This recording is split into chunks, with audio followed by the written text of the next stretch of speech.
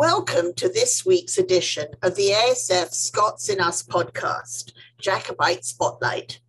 I am Camilla Hellman, President of the American Scottish Foundation, and on this episode, we turn to the Jacobite period in Scottish history.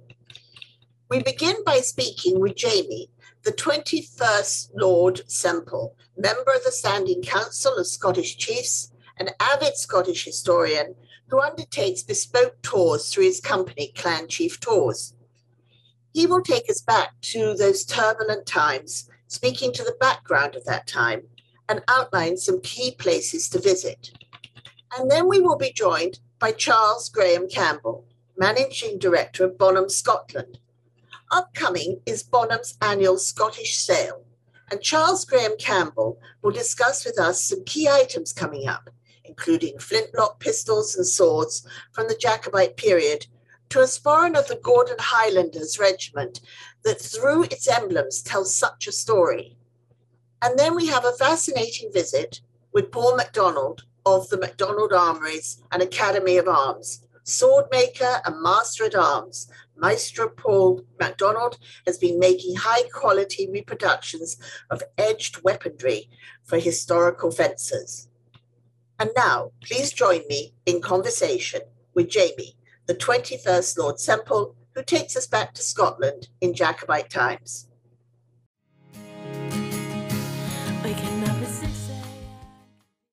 Good morning, Jamie. You're joining us, I believe, from London today. So you've travelled south from your normal home up in Scotland. Absolutely. And it was a pretty horrific trip, believe it or not. But anyway, here we are and the sun is shining. Good. So this week, the Scots in Us podcast is looking at the Jacobites. And we're talking to Bonhams, who have some wonderful Jacobite items coming up in their upcoming sale. And also to somebody who's going to talk to us about armor and all of that side of things. But we wanted to talk to you today because you have a great love of history, and you also undertake tours through Clan Chief Tours, they're bespoke tours. So if I was to say to you, I would like to understand through your Clan Chief Tours, I'm coming to Scotland, and I would like to understand this period better and visit some of the main places that would give me a greater understanding. How would you put that together? I realize that I'd be going up to the Highlands. I'd be visiting probably some of the castles and some of maybe the battlefield, but how would you put this together? Because there's quite a lot that happened in this period. Well, I think the starting point is it all ends in 1745, in fact, 1746 on the battlefield of Culloden. That's when the final Jacobite dream dies. What I did is I gave you a picture of what had happened when we get up to 1707. The intervening years between 1707 and 1745 see basically three uprisings. And we have an uprising in 1715, we have another uprising in 1719, and then finally you have the big uprising known as the 45 Rebellion. So over what actually, if we go back into the late 1690s, over a 60-year period, the Jacobites are a thorn in the side of the governance of the United Kingdom. Fortunately from a tour perspective, these various rebellions happen in different parts of the country. And there are, so in terms of looking at visiting Scotland and what I would call undertaking a Jacobite trail, you do get to visit some really lovely parts of the country. And each one of them has got what I would call a site where a major event happened in one of those uprisings. And so what I would first of all do is that obviously knowing the country reasonably well, it would take a minimum of 3 days. So if you were just going to fly in, my advice would be certainly hire a car, and you're looking for 3, top end 4 days in order to cover the major sites. But obviously there are aspects of some of these sites, I mean, that there's just the straight tourism. Why don't we go for a long walk, for instance? Why don't we go and visit? There are some quite famous properties that had absolutely nothing to do with any of the events that took place during these uprisings. But there are some key landmarks, some key battlefields, some key areas which are worth visiting if one really wants to, what I would get a real feel for the Scotland that, in a way, that Bonnie Prince Charlie, who's obviously by far and away the most well-known name amongst all of these rebellions, the sort of the Scotland that he basically arrived at and subsequently ran his campaign. And where would you start? I know that you've done with us sort of the one day in Edinburgh, and then you've traveled north and you've done the highlands and the castles and the battlefields up in the Inverness area. But how would you sort of divide this up? I think it would be worth, as I said, if there is a slight fortunate, what I would call geographical aspect to it, is that if we take, I think probably, it's probably worth going to the first major uprising, which was in the late 1690s. And that ends up with, it's slightly indecisive to be, from a historical perspective. But what we actually see is the famous Battle of Killiecrankie. Now, Killiecrankie is north of Perth. And that whole Perthshire area is one stunning part of Scotland.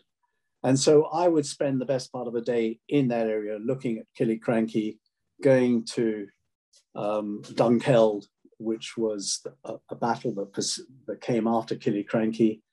And that would be very much what I would call one of the legs, sort of the Perthshire leg, telling the story of the famous Bonnie Dundee who died at Killiecrankie. It's a dramatic site, and it really is, it's where, I suppose in a way, it's where the Highland Charge, which became sort of famous for, in terms of regimental history, was first really experienced at first hand by the government troops who were on the receiving end of it. So there's quite a big story to tell about that uprising. And then that also includes one of the reasons that it all happened there was because Blair Castle was one of the key reasons that it happened in the area. And that is a fairly magnificent property to look at. So that's one leg. Another leg that I would look at would be the 1715 uprising. And that begins in Aberdeenshire, right up in the north, very close to Braemar, where the then Earl of Mar raises his standard and he marches south. And that rebellion also peters out, and has what I would call it's slightly indecisive in the end, but the Jacobites basically don't press hard enough. And you find a situation where James himself, actually has landed in Scotland, not Bonnie Prince Charlie, but his father. And it had all what I would call the right ingredients, but it was sort of slightly, so I have to excuse here, Camilla. It was a damp squib would be the best way of putting it. There was a lot of hope, a lot of aspiration, a lot of clans actually were approached, but it failed. And then we've got this really quite lengthy period from 1715 to 1745 with one really interesting event that happened 4 years after 1715. 1719, the Spaniards get involved. And the Spanish support the Jacobite cause, which up until then had been very much underwritten by the French. And the reason the French weren't involved in it, because they were now at peace with England, or at peace with Britain. The Spanish get involved in it, and here we've got, it really all happens around Ellandonan Castle. And Ellandonan Castle is one of those extraordinary must-go-to-see castles. You know, it's on biscuit tins, it's on literature. It's photographed. It's photographed one there is. Castle. Yeah, and it's the home of the McRaes. It was actually restored in the early 1900s, and it had been a ruin since 1719. Because what had happened is that the Spaniards had landed by Ellandonan.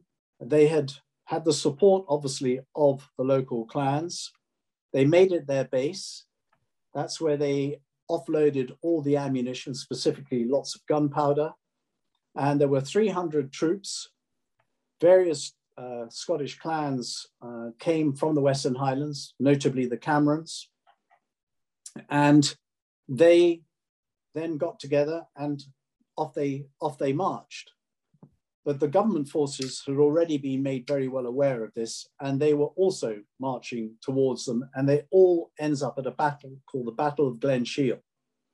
And Glen Shiel's about 8 miles, maybe 9 miles south of Ellandonan. And in fact, what actually happens is, as the conflict is about to happen on land, the Navy arrive, as in the British Navy arrive, and they bombard Ellandonan. The garrison subsequently surrender, and the net result is they blow the whole thing up.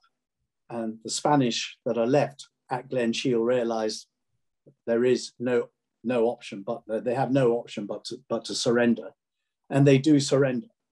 And that, again, that's a sort of a flash in the pan.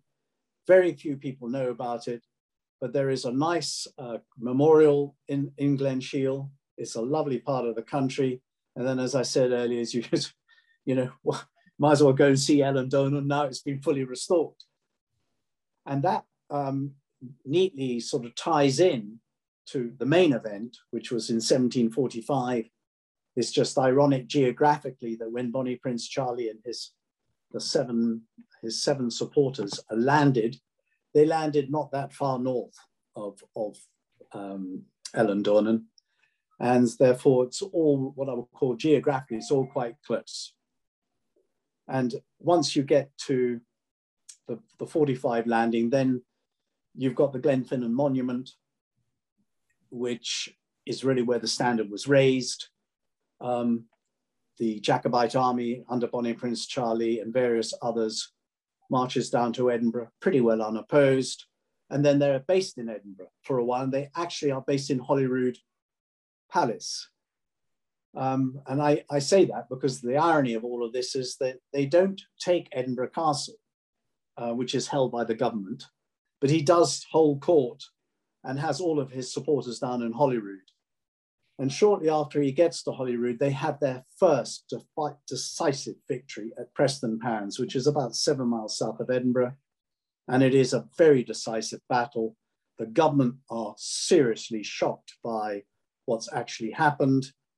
And the Jacobites, for the first time, really realize that they have actually made a major leap forward.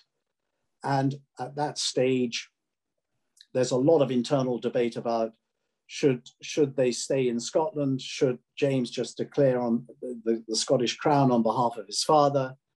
But no, sorry, Bonnie Prince Charlie is determined to go to London. That's where the big prize is. And I think we know what then happens. They get as far as Derby. They don't get the support from the English Jacobites that they were led to believe was specifically in Manchester. And the net result is they have to turn around and they come back. And against all the odds, they win another major battle at Falkirk.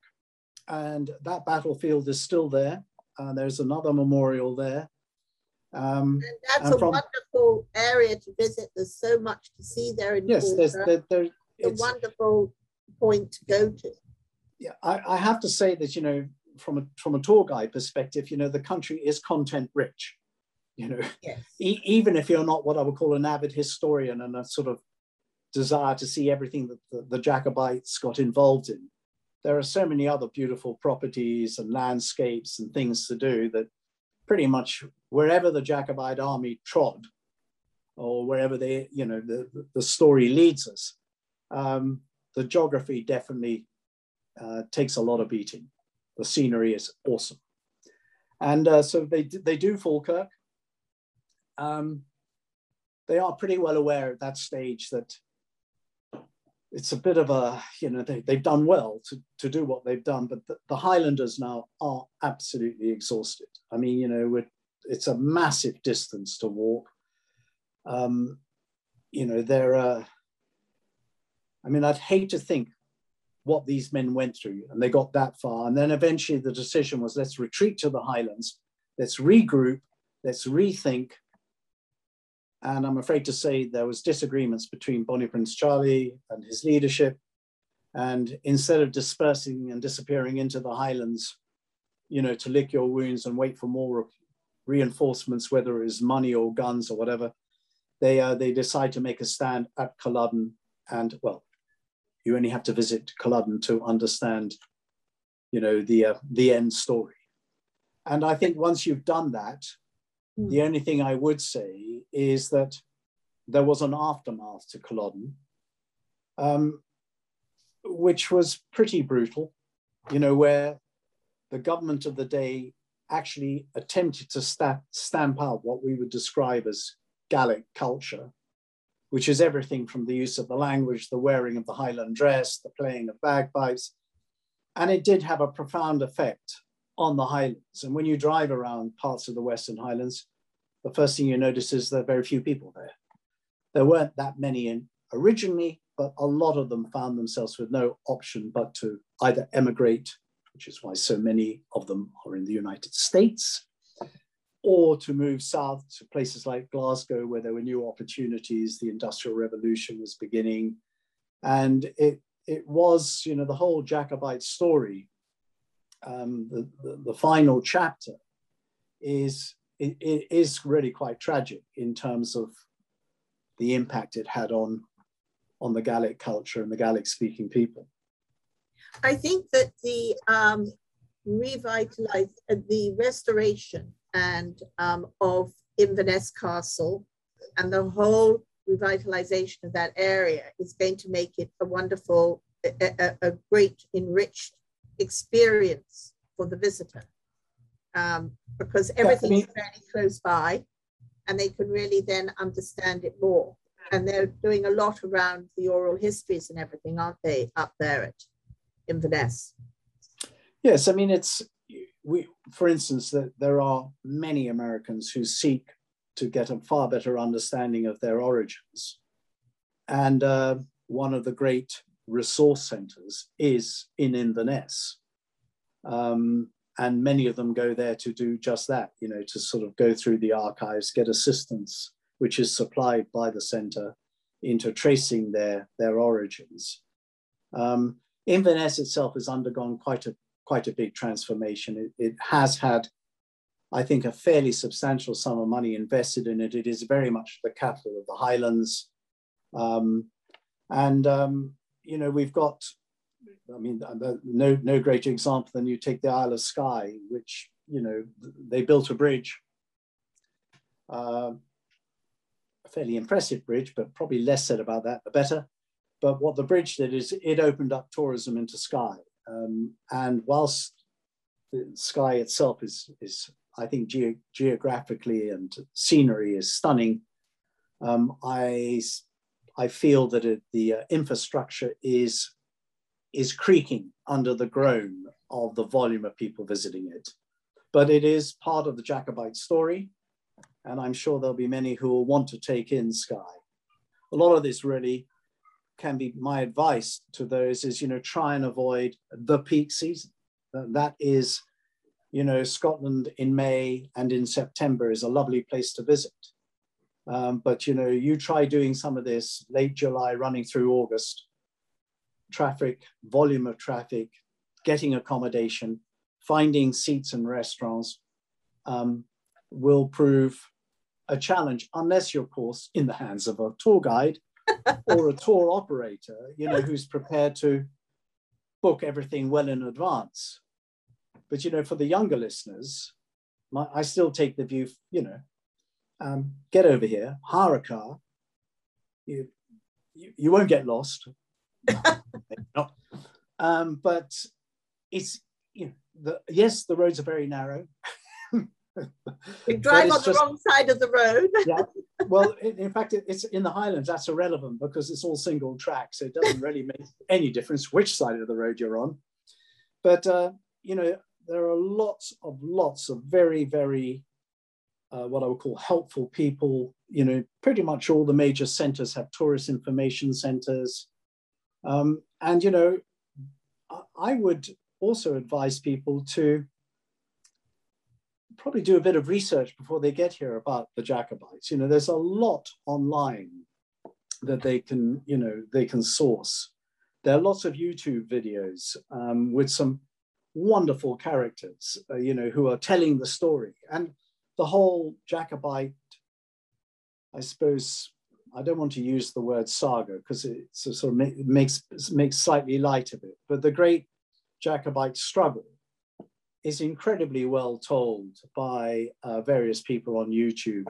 So if they immerse themselves in all of these YouTube videos and everything else, I don't think they're going to be disappointed when they get here.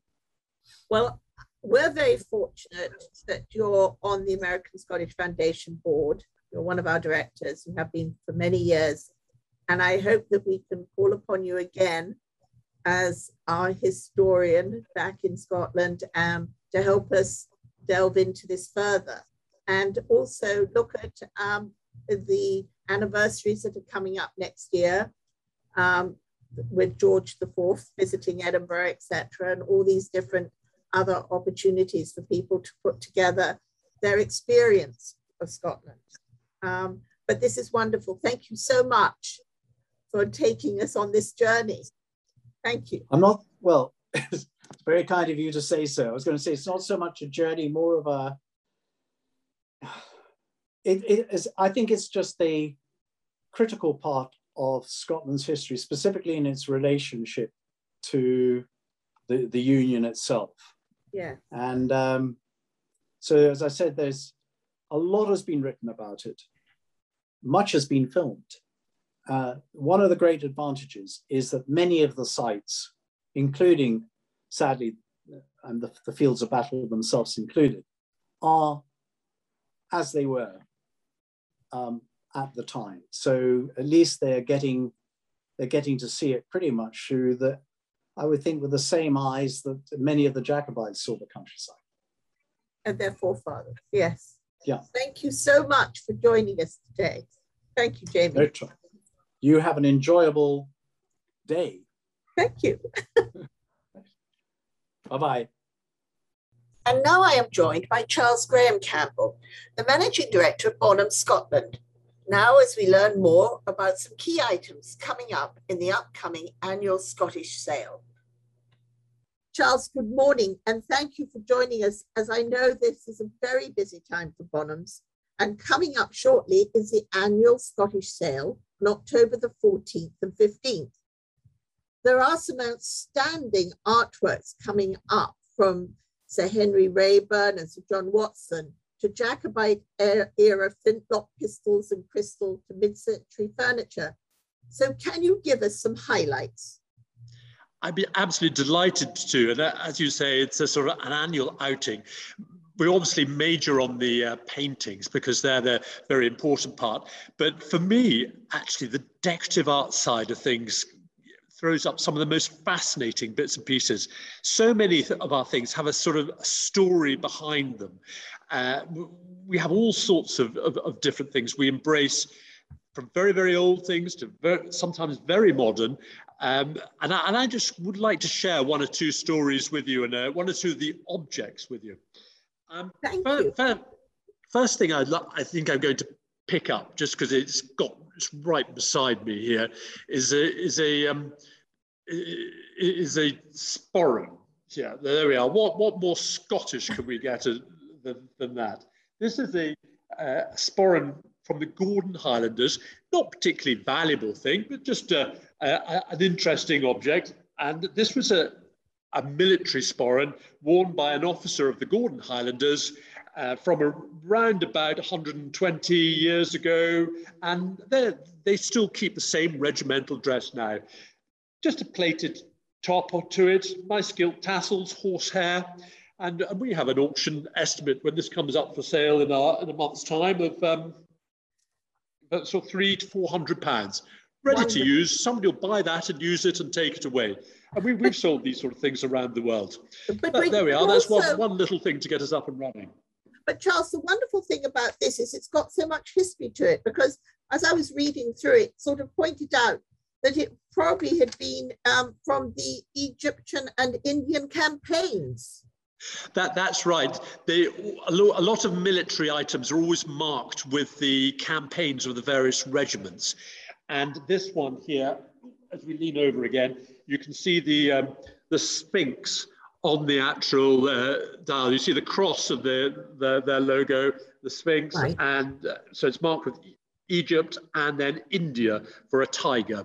And it just sort of shows where the Scots have been around the world. And, you know, back 200, 100 years ago, we were still running around the world doing things. And I think the Scottish regiment were in Afghanistan about 120 years ago too. And so nothing changes there. Wonderful. I'm going to show you another object now. Yes. One of our prize lots in the decorative arts side of the sale is this pair of pistols. There we are. They're made by a chap called Murdoch. And Murdoch was one of these, Thomas Murdoch was one of these makers in the town of Doon, which is very close to Stirling, on up the River Forth from where we are now currently in Edinburgh. And Doon was a historically very important place because it was the lowest crossing point of the River Forth. So all the trades going up and down to the Highlands, mainly sort of cattle, but then obviously became travellers too, had to pass through this little village of Doon. And some people were scared to come south unless they got armed up. Some people were scared to go north unless they got armed up. So the pistol business grew up tremendously in that little village. It was started in about sort of 1640, 1650, so very early on. And it progressed, and there are a few families involved in making. This is by a particular pistols by a chap called Murdoch. I don't know if you can see the name Murdoch right. written in there. And a lovely all-steel flintlock pistol, or pair of pistols, as we say, and very much in a Scottish style. And the Scottish style is exemplified by this sort of ram's horn. I suppose if we turn it the other way up, you can sort of see the sort of ram's horn muzzle there. And there are other particular features there. It doesn't have a trigger guard. And one of the stories behind this is so that if anybody sort of comes across any trouble, they don't get the trigger guard stuck on their sort of tartan plaid, and they can just pull it out and fire it at a ne'er-do-well who comes to attack them. So it's certain sort of design features. And actually another important part about the Doon pistol, the Doon pistol is meant to have been the shot that started the American War of Independence. So, you know, there's a lot of history going on. And a pair of pistols were actually given to George Washington. I got a story here about them. Yeah, George Washington had a pair, and then he bequeathed them to Major General Lafayette on his death as well. So there's a lot of history going on with these things. They're beautiful, absolutely. Aren't they? They're gorgeous. And as we know, pistols are very collected. In fact, we Bonhams sold in our Los Angeles sale room just over a week ago a pistol that shot Billy the Kid. would it fetch $6 million or something incredible? It was a huge amount of money. These are actually priced rather modestly, even though they're even older. We've got an estimate of 10 to 12,000 pounds on these. So in dollars, it's about 15,000, give or take. But nice little silver marks on them. So they're very, very collectible things. And when we in a few minutes we'll talk about how easy it is for people to sign up and join an auction. So, but let's keep going. What's okay, let's keep going. What else do I want to show you? Oh yes, I've got a wonderful bit of Jacobite glass here. Now, glasses, Jacobite cause, well, the Jacobite cause is all about sort of Bonnie Prince Charlie, restoring the Stuarts back to the throne of Great Britain. There was a lot of sort of discussions on why were these Germans becoming kings of Britain, the sort of Queen Anne and the various Georges after that, all German. So there was a lot of sort of thought, well, must get the Stuart clan back onto the throne. And we had the old Pretender. There was a sort of uprising in 1715, and then there was another uprising in 1745, which we all know that terminated in the battle at Culloden. And then after that, there were a lot of Jacobite sympathizers scattered around the country, up and down, and they used to sort of toast their leader over the water quite often. And the Jacobite glasses were one way that you could toast them. And the Jacobite symbol, this sort of wonderful rose, is 6-petaled. So it's slightly more unusual than some of the other roses. But then they also had a bud engraved on these glasses. And this bud sort of shows that the sort of the uprising, the new person overseas that's going to evolve and take over. And then there's various other motifs, but otherwise it's just a lovely bit of Georgian glass. And these have now become, very, very sought after things. And so the traditional etching would be this 6-petaled rose and the rosebuds. And the rosebuds. Sometimes they had the 2 buds for the Charles and Henry, the two brothers. So, and then they sometimes had the thistle motif, but this has just got the 1 bud and then the leaves on it. There are various different motifs that were used, and sometimes there's an inscription as well.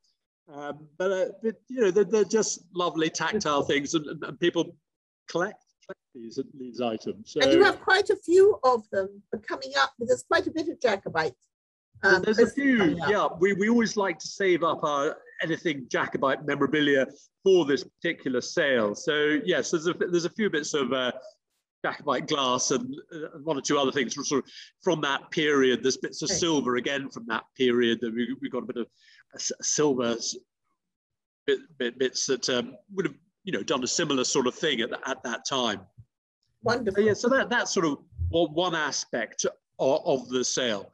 Another aspect of the sale is sort of is items that have come from grand country houses in Scotland, in and around, from the sort of the ducal families, if you like. And there's always a great sort of story about that. We had a sort of sale earlier on the year with Dunrobin stuff, but we've still got 1 or 2 items in this sale, a little chance to acquire 1 or 2 more pieces. Obviously, the Sutherland family from the north of Scotland, the Highlands, is actually where I was brought up. Great associations with North America, because a lot of them went from that part of the world to Canada and the United States and literally all over the world. But anyway, I want to show you one particular lot that has got the Sutherland cipher on it, which is sort of the S mark there. And this is a sort of tree cover, lid for a dish for food. And just look how ornate those fish are on the top.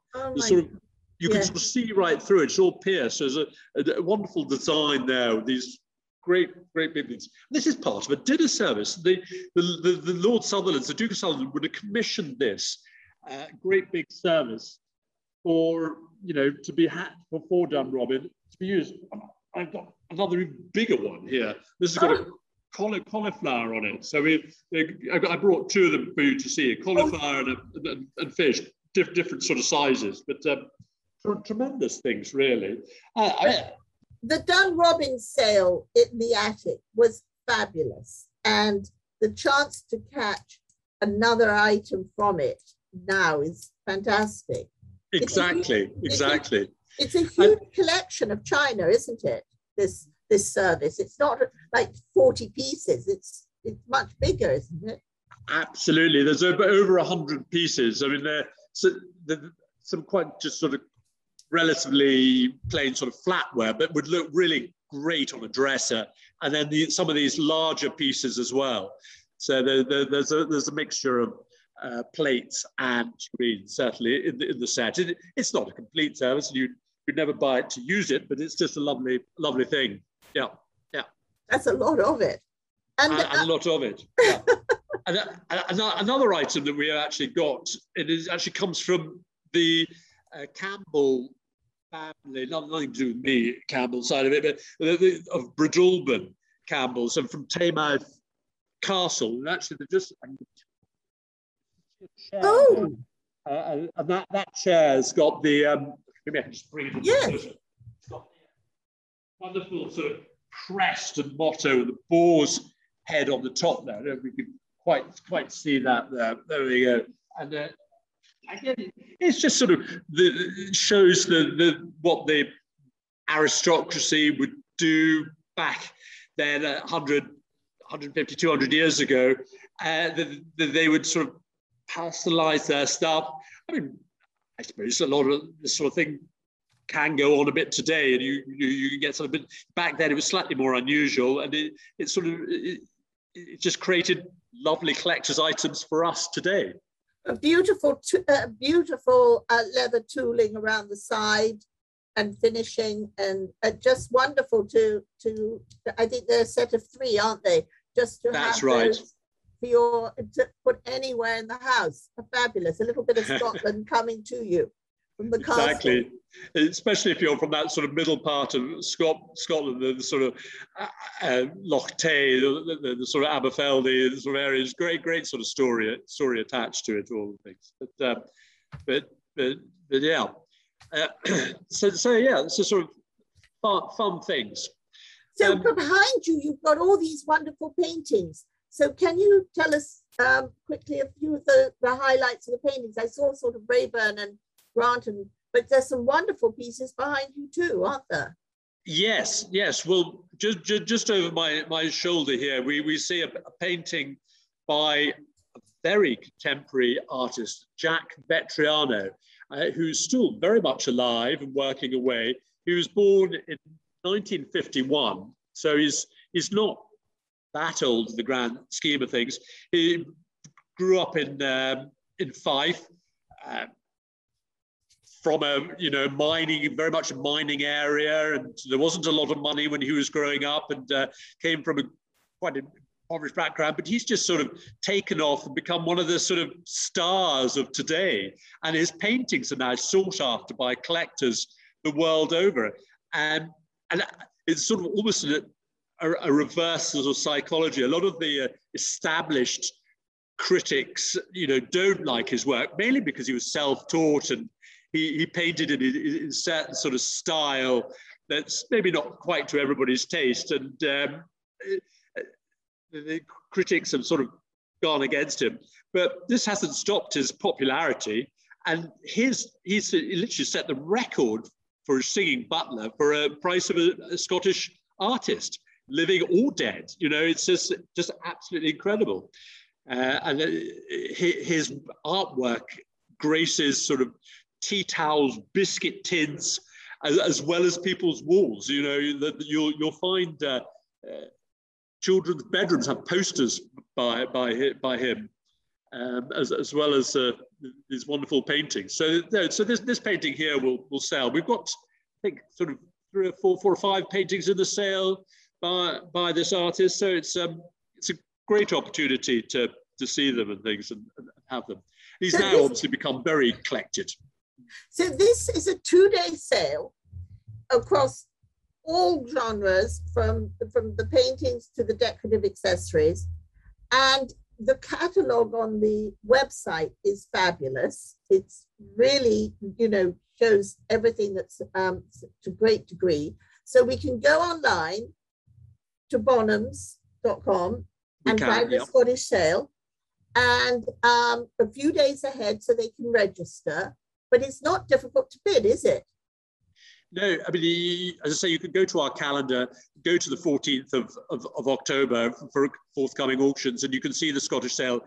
And you see we've got over sort of 400 items in that sale, of which about 100, over 100 are paintings, and then the rest are the decorative arts, covering all sorts of things, as we sort of talked about. There's a couple of collections from Scottish country houses there as well, but the paintings are the main thing, really. There are sort of very much of an international flavour and have been collected and had come to us from all over the world as well. I'm just sort of thinking the Scottish colourists that are probably the most sought after of the Scottish art. There's the works by Peploe, Cannell, Ferguson and Hunter, and a couple of the Peploes and a couple of the Cannells have actually come from Australia for us to sell. But in the past, they've come from the US and Canada and other places as well. So it's returned home. well, yes, they return home to be sold, and then they quite often then disappear off around the world again. Exactly. It's the sort of we have the market here, and so things come back here to be sold. And then they disappear off again. For example, if you bought the Australian painting, there is a sort of premium for buying it because it's being imported in the country. But if you then export it again, you get that back again. So it's actually almost advantageous to be overseas buying some of these things. So it's, you obviously get a more of a chance or slightly less pay on duty than you would do if you were buying it in the country.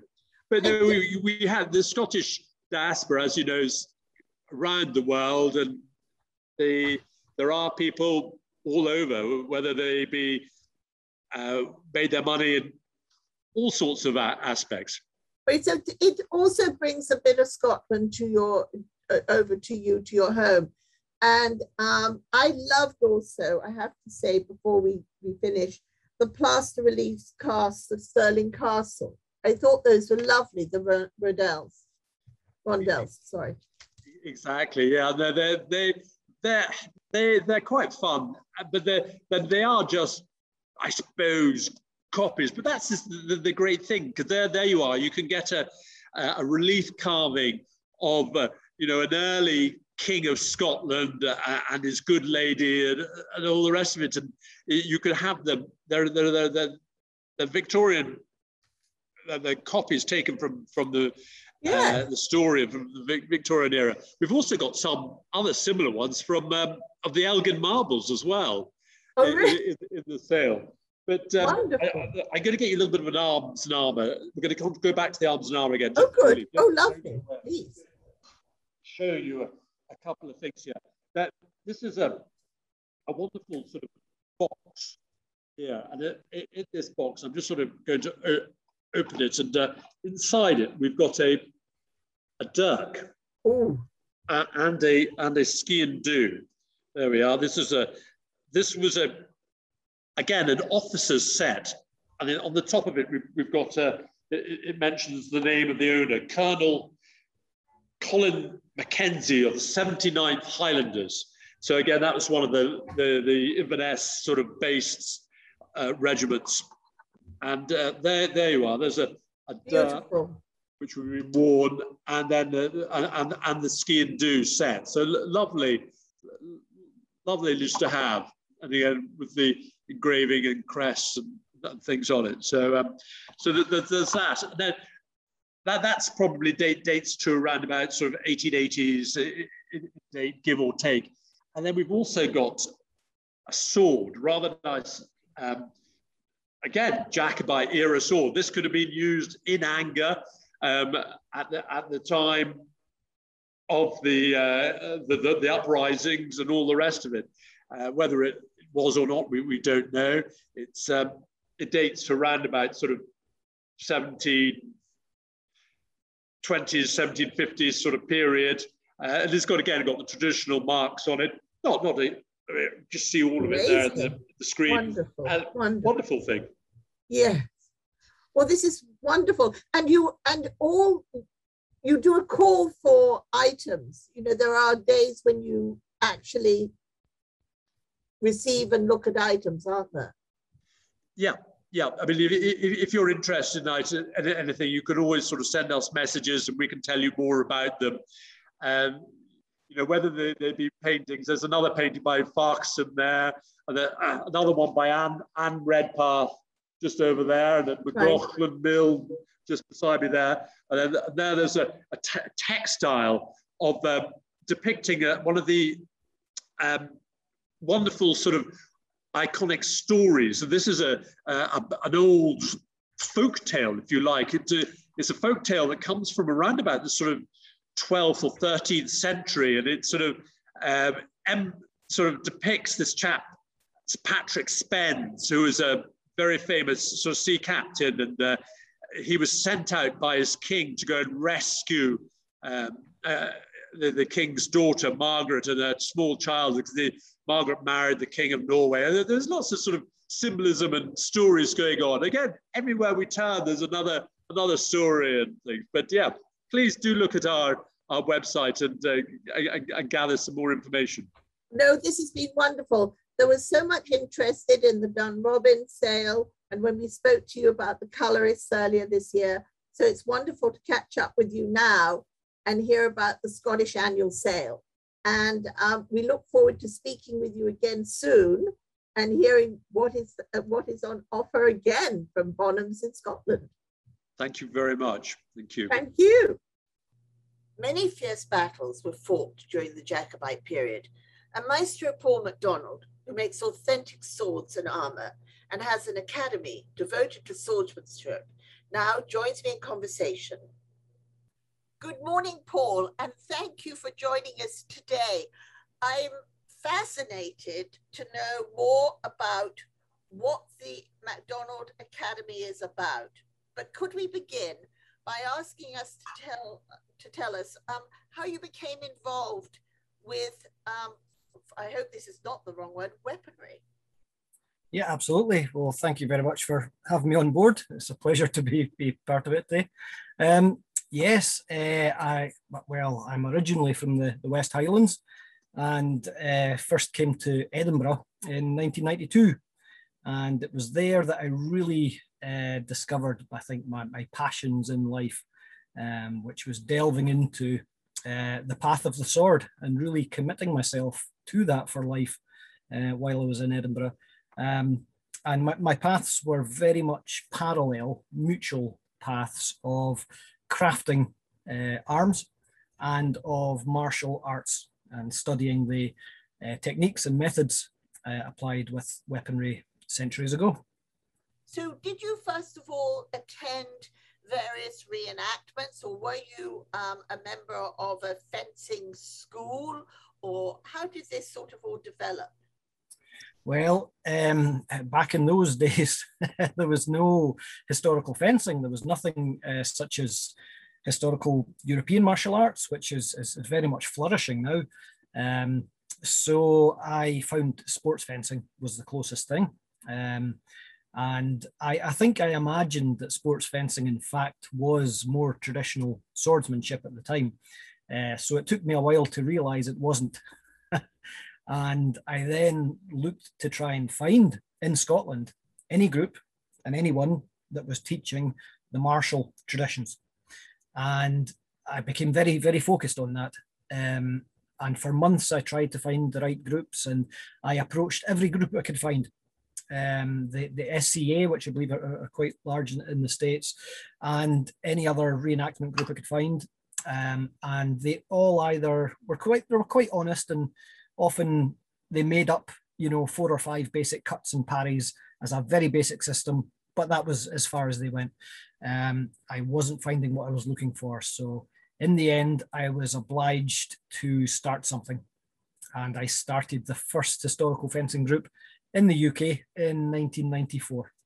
Was it very difficult to find the equipment that you wanted as well, if there was such a lack of groups doing this? Did that sort of lead you to start trying to shape your own piece? Exactly, it really had to, and that's a great question, because it was a great consideration at the time. In order to learn authentic and historical techniques accurately, you really need an accurate tool to do that. So whatever weapon you're studying, if it's medieval longsword or basket hilt broadsword or small sword or rapier, you really need in your hand an accurate weight and balance weapon to do that, a training weapon, of course. And of course, they just weren't around at the time. There were tourist pieces that looked good on the wall, but they were, excessively heavy in the hand too often. So I then had to start making my own at that time as well. So we've been talking with Jamie, the Lord Semple, around the Jacobite period, which was so turbulent. So many battles, and the warrior and everyone coming to the fore. Could you speak a little bit to what they would go into battle with and be using? Because I see some wonderful pieces behind you. Yes. Some of these are original Jacobite pieces. There's a legendary sword or two, in fact, behind me. I have Rob Roy McGregor's original sword, which we can maybe talk in detail about another time, but and a sword from the Battle of Prestonpans. But of course, the arms being carried in the Jacobite period weren't necessarily anything new or fresh at that time. They were a continuation of traditions. For going back, you can go back centuries, and in fact, you can really go back thousands of years when you look into the golden threads of the martial traditions that follow through in the Highlands. But the weapons that had developed by that time, primarily the frontline arm was the basket-hilted broadsword. But of course, the Highlanders weren't entirely backwards in technological terms, and also had muskets and pistols for a bit longer range engagement. But when it came to hand engagement, that's where the Highlanders always excelled, in swordsmanship, in use of the dirk, the knife, and in wrestling and close combat as well. So you are forging wonderful replicas, which I noted from your from what I was reading earlier, sort of are the right weight and standard. They really are authentic replicas. How heavy was the average sword that was being carried? They look so long, we see them in pictures and depicted. They look quite heavy. Yes, and that's a common perception that's, I think, taken from the fact that everybody looks at a sword and they look at it this way. They see the blade this way, and it looks like a wide piece of steel that must be in their head heavy. But the real magic of a blade is when you look on a blade this way and you look at it edge on. And I'll just grab a piece here to show you. And so here's the width of the blade and the taper of the width of the blade. Usually they get slightly more slender towards the point, and that's what you would call a profile taper. But the real magic in a blade is called distal taper. So we'll look at it on the spine, and it's 5 or 6 millimeters thick here, but gets progressively thinner and thinner and thinner towards the point, and it's less than a millimeter thick here. And that is the magic of a good sword blade, that you can only see when you look at a sword from a very different perspective than that. So are they around, now we talk in pounds and ounces still over here? Yes, absolutely. I use it myself too, yeah. So how many pounds is that? Your window of workable weight, of effective functional weight for a single-handed sword hasn't changed throughout history, because as people, we've not evolved greatly. We still have the same number of limbs, I think, as we did in the Neolithic period. So what works in the hand is still effective, and that's anywhere between £2 and £3. That's your effective window. And most single-handed swords in this period, in the 17th and 18th century, you'll find to be about 2¼ to 2½ pounds in the hand. And that's well-balanced weight, of course. That's not all heavy forward weight. It's balanced back with the hilt and with the pommel as well. So that blade can really dance about in the hand. Wonderful. So you also run an academy now, don't you? And that's really of martial arts and fencing. Yes, that's correct. I run the MacDonald Academy of Arms, and that's my own academy based in the traditions of martial technique and method, with the basket hilt broadswords, just as you see here. That's our principal weapon. And I've established my own method of use with that sword based entirely on the original weapons and how that weapon works and moves in terms of weight and balance, and then back engineering that into fingers and the hand and the wrist and the arm and the body and the footwork. So it's all been back engineered from the sword itself. Now, if we're planning to visit once again Scotland, where would we be able to see reenactments or wonderful swordsmanship taking place? Is there any special time of year when you come together? Well, to be honest, you've just missed about the only Jacobite reenactment you'll see in Scotland every year, which was Prestonpans. The Battle of Prestonpans has a small scale reenactment, but quite a good quality one. And that's run by the Prestonpans Battlefield Trust. That's an excellent event. I had a stand of arms there just on Saturday and enjoyed the battle while I was there too.